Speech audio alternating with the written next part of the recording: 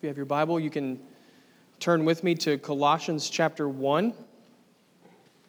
We're continuing to look at the opening portion of this timely and powerful letter, and today we're going to give attention to verses 6 to 8. So Colossians chapter 1, verses 6 to 8.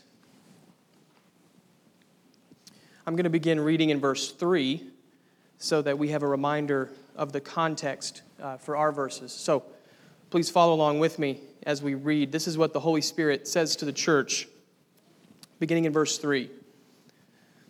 We always thank God, the Father of our Lord Jesus Christ, when we pray for you, since we heard of your faith in Christ Jesus and of the love that you have for all the saints, because of the hope laid up for you in heaven. Of this you have heard before in the word of the truth, the gospel, which has come to you, as indeed in the whole world it is bearing fruit and increasing, as it also does among you, since the day you heard it and understood the grace of God in truth, just as you learned it from Epaphras, our beloved fellow servant. He is a faithful minister of Christ on your behalf and has made known to us your love in the Spirit. Brothers and sisters, this is the word of the Lord given to us for our good. Let's pray now and ask God to bless the reading and the preaching of His word. Let's pray.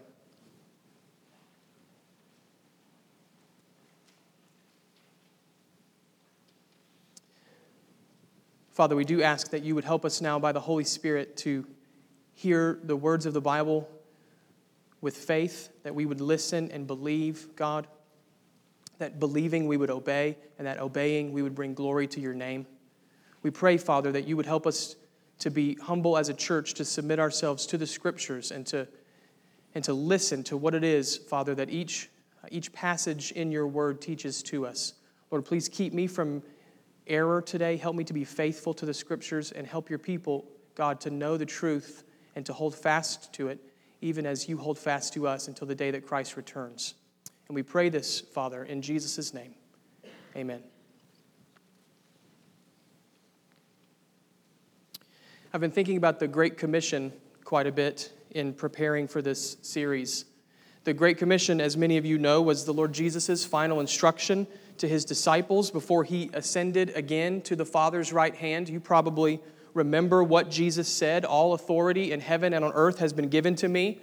Go therefore and make disciples of all nations, baptizing them in the name of the Father and of the Son and of the Holy Spirit, teaching them to observe all that I have commanded you, and behold, I am with you always to the end of the age." That's the Great Commission. Some people have said that Jesus' words there are the marching orders of the church, and I think that's a fitting description. In Christ's declaration, we find our orders, our charge, our calling as the Lord Jesus' church. We're to take the gospel to the nations so that disciples are made, churches are planted, and the gospel grows among people from every tribe, tongue, and nation. That's the church's calling. But have you ever thought about how staggering it is that Jesus left a global mission to such a small band of followers? We know the Great Commission so well that we often overlook this, but remember, friends, in Matthew 28, there's 11 disciples on the mountaintop with Jesus and a handful of other people. 11 disciples, and he tells them to go to the nations. It's doubtful that any of the disciples were well-traveled, and here they are receiving orders to go to people from every tribe, tongue, and nation. And yes, I know that the commission is given to the entire church down through the ages, but still, just think about it at that initial moment. A global mission is given to a handful of followers. If you were reading through the Gospel of Matthew for the first time, your immediate question would be, how is this going to work? How is this gospel message going to grow throughout the entire world? And then you come to the book of Acts, which picks up where the Great Commission left off. And what we find in Acts is just as staggering as the global mission Jesus gave to his church. These handful of followers, empowered by the Holy Spirit, begin to take the gospel throughout the entire world. First Jerusalem, then Judea and Samaria, until finally the book of Acts ends with Paul preaching in Rome, which was the very center of the known world. So if the Great Commission itself was staggering, then the progress of that commission is even more so. The gospel message is spreading. The church is growing. Once again, the question confronts us. How is this happening?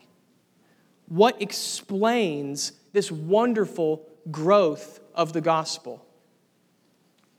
Now, you might be inclined to say that the apostles are the answer. Men like Peter and Paul, who were incredible pioneers, men of unusual boldness and missionary zeal. And on one level, that's true. Peter and Paul and the other apostles were unique, and they were bold, zealous men whose lives are worthy of our imitation. But do you know what's striking? When you read the book of Acts, it's not the apostles who are presented as the reason for the wonderful growth of the gospel.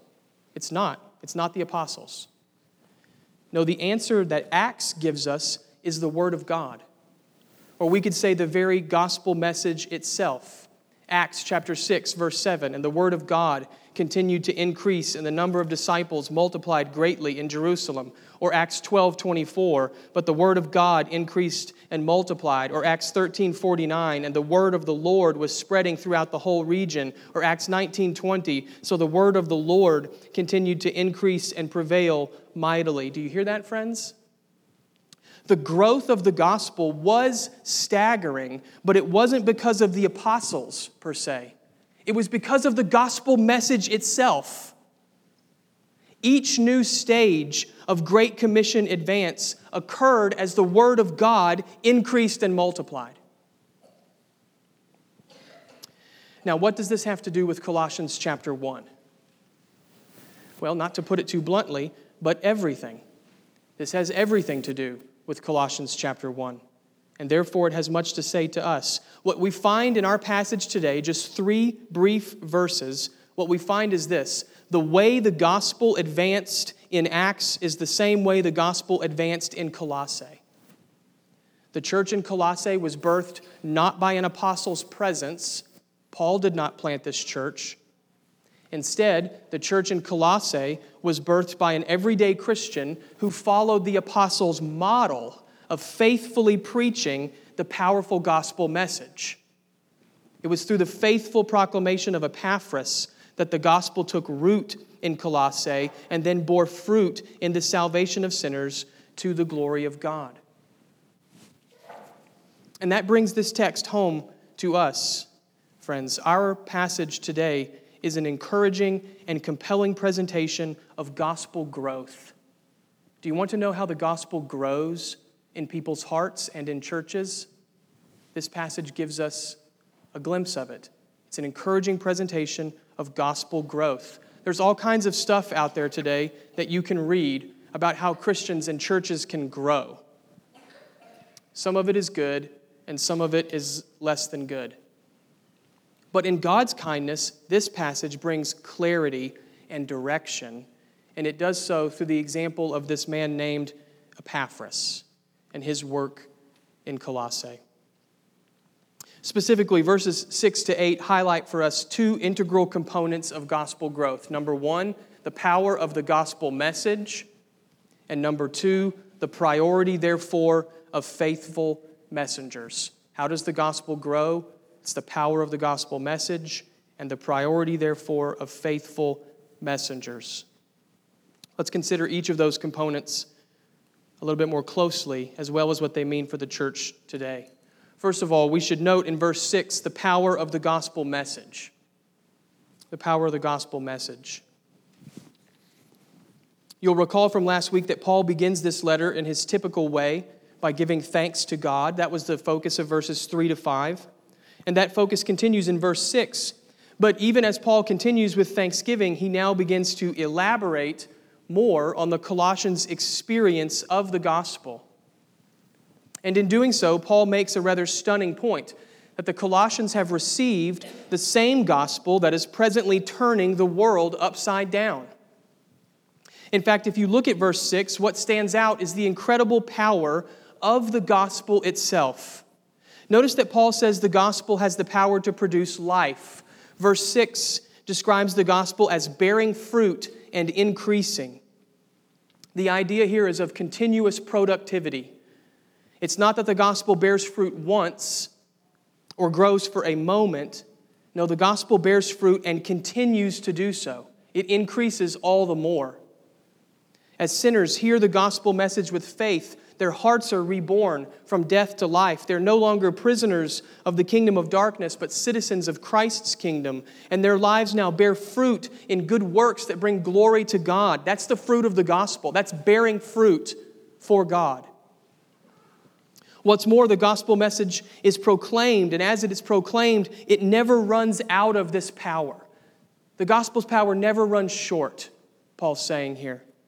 There's an increasing or a growing harvest of souls that are saved from sin's domination and brought to live under the lordship of Christ. That's the growth that Paul has in view in verse 6. The gospel's power never loses steam, you could say. It has the power to produce life. It's bearing fruit and it's growing.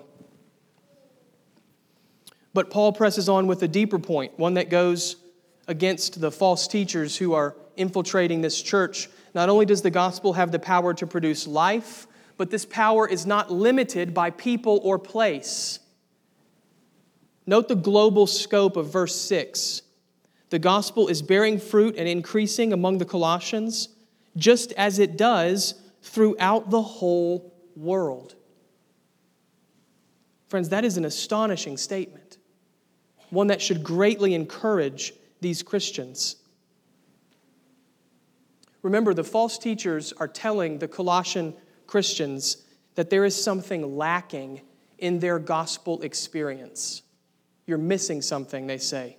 There's some level of life, there's some kind of power that you have failed to achieve. That's what the false teachers are saying. But how could that be the case, Paul asks, if the same fruit you experience is being experienced also throughout the whole world? How could there be anything lacking? You see, the false teachers were actually the ones preaching a truncated gospel. They were the ones missing out on the power. By focusing on local pagan practices and old Jewish rituals, the false teachers were preaching a very small gospel. Nothing worse than a small gospel.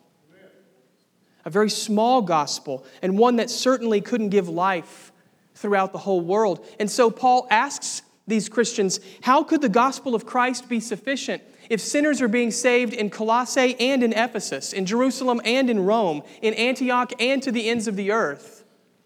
How can the gospel of Christ be powerless if all across the empire churches are being planted, and no matter how hard the authorities resist, the gospel just keeps pressing ahead?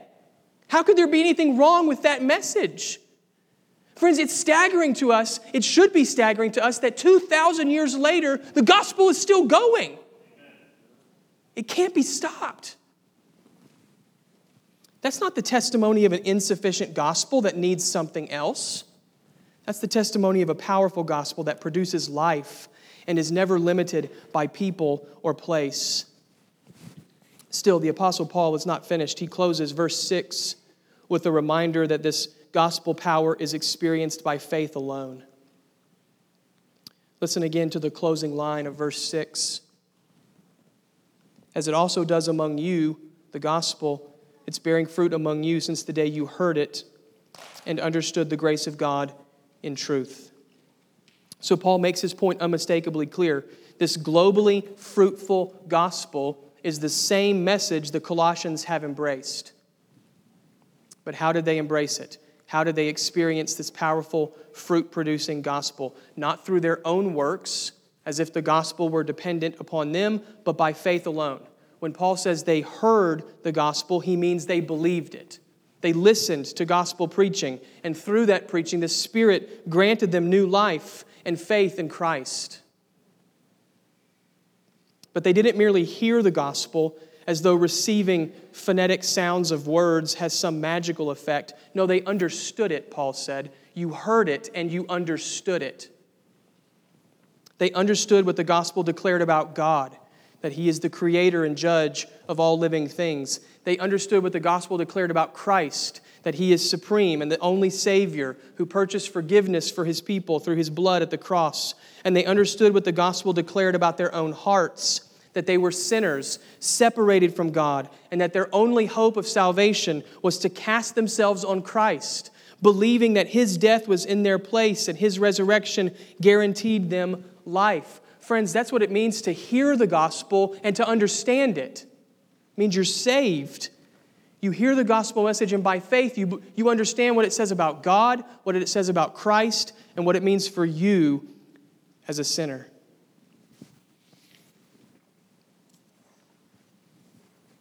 Overall, then, you can see what the Apostle Paul is doing here in verse 6. He's using the testimony of the gospel's power in the world to encourage the Colossians to hold fast to that very same gospel message. We just put it very simply. Paul says what the gospel is doing out there, it's also doing among you in here. That's his point.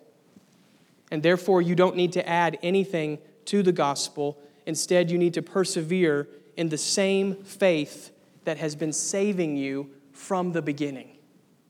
That's the point of verse 6.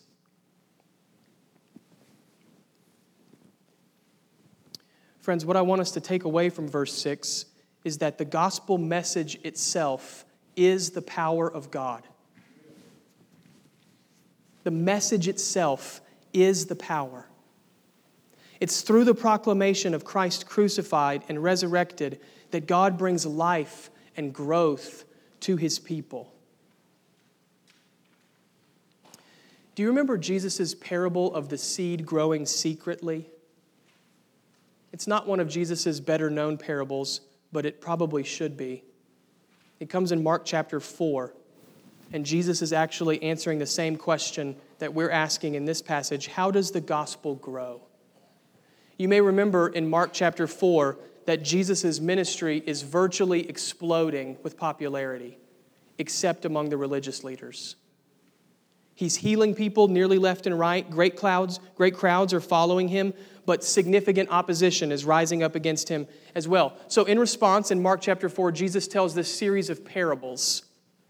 And the parable of the seed growing secretly ties in very well with our passage. This is what Jesus says.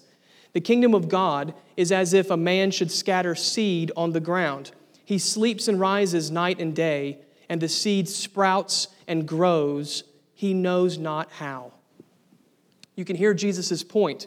Just as the life of a plant is found in the seed itself, so also the power for God's kingdom to grow is found in the gospel itself. Do you hear it? Friends, I'm convinced that one of the great challenges facing the church today is the question of whether or not we believe the gospel is the power of God for life and godliness. Notice I didn't say that the gospel is the power of God for salvation. We do a good job at telling sinners, if you want to be saved, you have to believe in the gospel in order to get to heaven. But what about life and godliness after that initial point?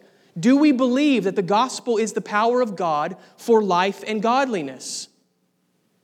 It's so easy, like the Colossians, to get distracted by competing messages that promise renewed power and deeper impact. It's so easy to get caught up in the latest fads of what is going to unlock the Christian life for the church today.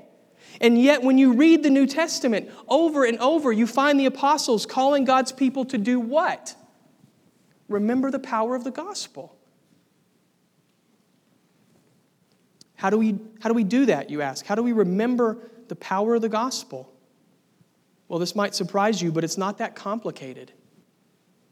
It's actually pretty simple, though that doesn't make it easy. We know God's word through reading, studying, meditation. We live a life of repentance and faith, daily confessing our sin and renewing our minds to obey Christ. And we connect deeply with a gospel-preaching church. That's how you remember the gospel. That's how the gospel's powerful message bears fruit in your life. Know God's word. That's the gospel's content.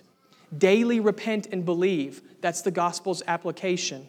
And deeply connect to a local church. That's the gospel's community. That's how you remember the power of the gospel. So I'll ask you, friends, do you believe the gospel message is powerful enough for you to live and grow in the Christian life?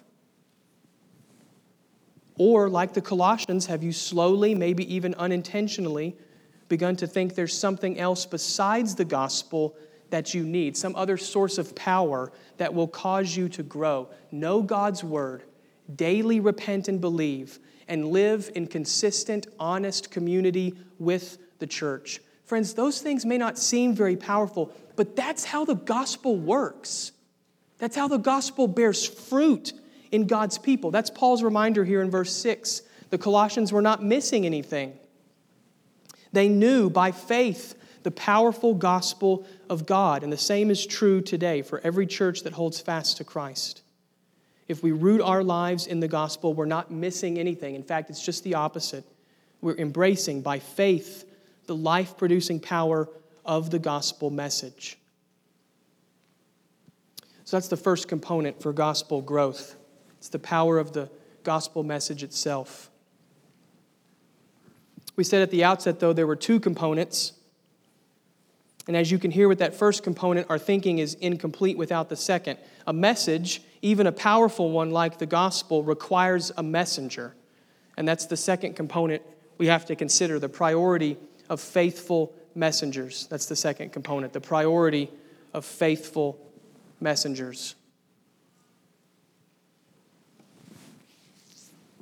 In verse 7, Paul introduces us to Epaphras, the brother who planted the church in Colossae. Epaphras was a native of Colossae, but at some point he moved away from the city, perhaps going to one of the larger neighboring cities like Ephesus or Laodicea.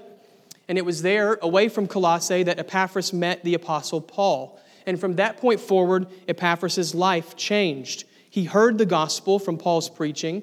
God saved Epaphras, and then in due time, Epaphras returned to his hometown to proclaim the same gospel that had transformed his life. You see, that's the spiritual family tree of the Colossian church. Paul to Epaphras, then Epaphras to the Colossian believers. Now, you've got to understand by this point in time, friends, the city of Colossae was not what it used to be. Colossae used to be a crossroads of commerce and culture in the Roman Empire, but those days were in the past. The empire relocated one of the roads that ran through the city, and now Colossai's position was overshadowed by larger cities in the region. In fact, it's not an exaggeration to say that Colossae was the least important city to which any of Paul's letters was addressed. This is the least important place that he wrote to. So to use just a modern-day analogy, Epaphras was a church planter, but his vision of church planting didn't take him to New York City or Los Angeles, like a globally strategic, important city at the crossroads of the world. It took him to a place like Blytheville. Who goes there? Nobody. That's the point. Epaphras went home to what was becoming a small and out-of-the-way town. He wasn't at the forefront of the great global movement of God, or so you would think. And yet it's precisely at this point that we see the most important feature of Epaphras' ministry. He was faithful. He was faithful. In fact, that's what Paul emphasizes here in verses 7 to 8. Unlike the false teachers who could not be trusted, Epaphras' faithfulness proved him to be a trustworthy minister. Notice with me how Paul emphasizes Epaphras' faithfulness. To begin with, Epaphras was grounded in the gospel. Look at the first line of verse 7, where Paul says the Colossians learned the gospel from Epaphras. That word learned is the key, friends. It carries the idea of thoroughgoing instruction. You can't make disciples fast. Epaphras didn't blow into town, give a quick presentation, ask for a show of hands, and then breeze on out of town to the next place. No, he moved into the city. He preached, he taught, he answered questions. He passed on the truths that Paul had handed down to him. He probably answered the same questions over and over again. In other words, Epaphras embraced the slow, steady work of making disciples, and you can't make disciples fast. It wasn't flashy, it wasn't easy, but it was faithful, and that was the key. Epaphras was grounded in the gospel. But notice also that Epaphras was devoted to Christ. Unlike the false teachers who wanted to make a name for themselves, Epaphras was in the ministry for the glory of Jesus. Look how Paul in verse 7 identifies Epaphras as our beloved fellow servant. That's probably a little tame. It's our beloved fellow slave.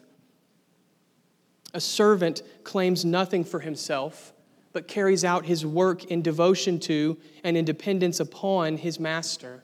And that was Epaphras' mindset in ministry. Christ was his master. And it was to Christ that Epaphras displayed his allegiance. And if that allegiance meant returning to a small town and taking up the slow, steady work of making disciples, then Epaphras would do it. Why? Because Epaphras was faithful. And that faithfulness was exhibited in his devotion to Christ. Notice finally that Epaphras was humble in his motivation. Look at the end of verse 7, where Paul says, Epaphras is a faithful minister of Christ on your behalf. Friends, there's no higher compliment for a Christian than to be called a servant of Christ on behalf of other believers. That's the highest compliment you can give someone.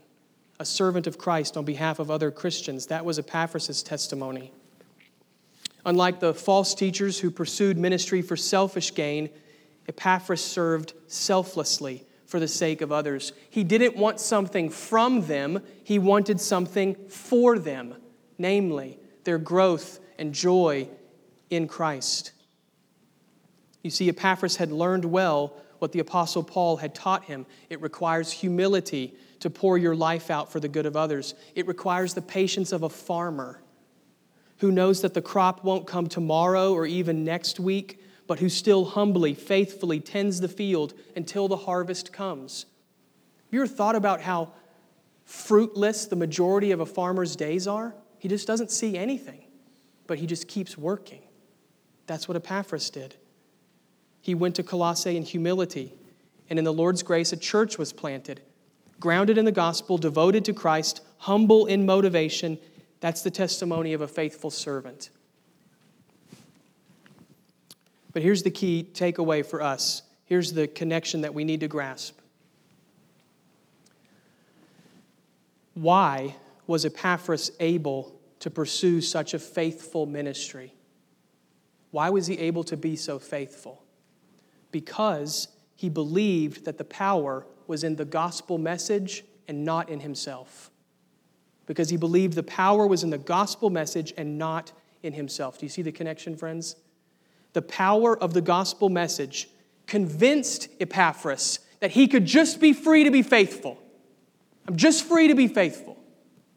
Because the gospel has the power to bring life, Epaphras was able to faithfully devote himself to the slow, steady work of discipleship. The power of the gospel message, which is what we looked at first, puts the priority on faithful messengers who will proclaim it. That's really the one thing that I'm trying to get at in this whole sermon. The power of the gospel message should put our priority on being faithful. God displays the power of the gospel not through the mighty or the eloquent, but through the faithful, through servants like Epaphras. You know, we often read Paul's letters and we think something like this: wow, I could never do what Paul did. I could never be like the Apostle Paul. I'm not very bold. I don't know the Bible very well. I'm not a pioneering person. Travel makes me nervous. I guess gospel ministry is just not for me. But perhaps we're looking at gospel ministry all wrong. Rather than focusing on pioneering Paul, what if we instead focused on faithful Epaphras? You can be Epaphras. Here was a man who took the truth that he learned and he applied it in the place that God had placed him, and he did so in faith, trusting that God would bring growth in his time through his gospel. Friends, that's a model for ministry that I can get behind. That's a model for ministry that I can devote my life to because it's got one goal: faithfulness. Just do this and keep doing it. God supplies the power through the gospel, and he asks us then to prioritize faithfulness as his messengers. This is the only point that I've wanted to make all day. This is gospel growth. God supplies the power. He wants you to be faithful. That's how the Great Commission is carried out. God supplies the power, and He wants you to be faithful. So here's the point that I wrote this part of the sermon first, and then I wrote the rest of it to get to this part. What if each of us brought this Epaphras mindset to our neighborhoods, our workplaces, our homes, and even this church? What if each of us brought this Epaphras mindset to our neighborhoods, our workplaces, our homes, and even this church? Rather than viewing gospel ministry as something for quote-unquote exceptional Christians, what if we placed our confidence in the gospel's power and then prioritized faithfulness right where God has us at this moment?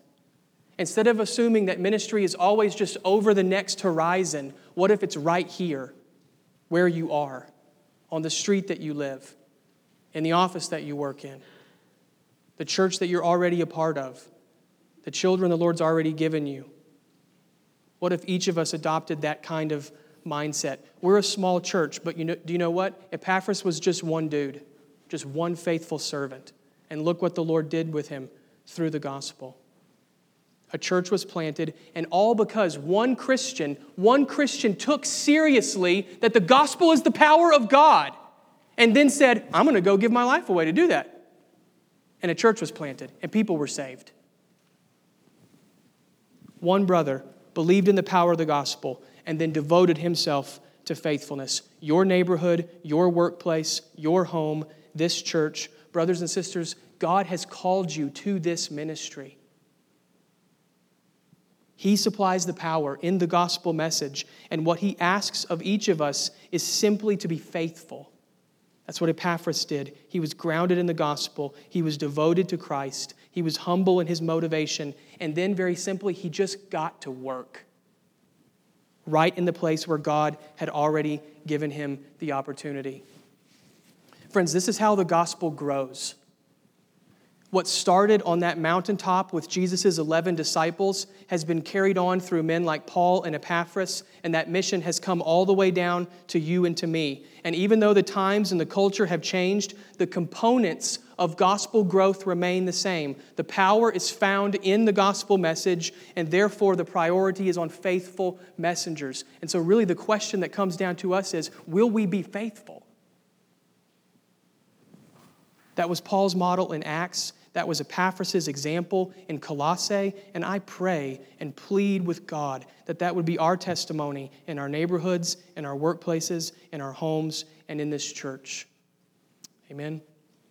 Let's pray. Father, help us. We so often believe that there is something other than the gospel that's necessary to give us the power to see the Great Commission advance and to see people grow.